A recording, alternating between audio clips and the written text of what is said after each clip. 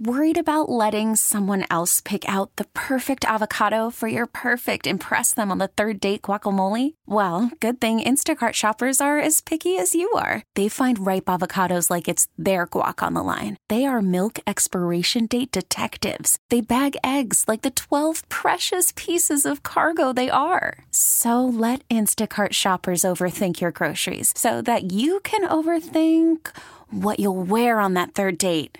Download the Instacart app to get free delivery on your first 3 orders while supplies last. Minimum $10 per order. Additional terms apply. We really need new phones. T-Mobile will cover the cost of 4 amazing new iPhone 15s, and each line is only $25 a month. New iPhone 15s? It's better over here. Only at T-Mobile, get 4 iPhone 15s on us and 4 lines for $25 per line per month with eligible trade-in when you switch.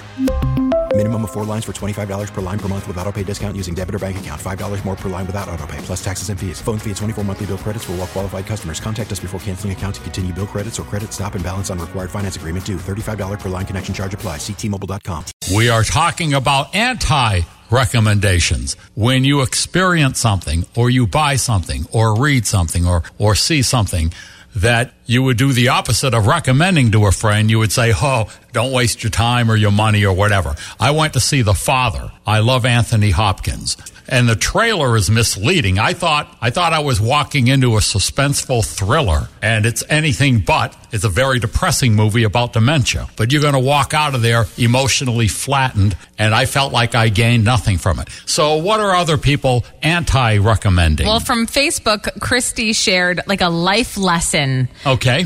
Her anti-recommendation is don't take someone else's kid to a trampoline park. She took her son and his friend to the trampoline park, and then he told her his arm felt funny, and she realized it was very badly broken. Wow. Andrea says, let's just say the world's biggest scam is cauliflower rice. I agree. I agree totally. Everybody says, oh, it'll taste like mashed potatoes. No, it doesn't. No, it tastes like mashed up cauliflower.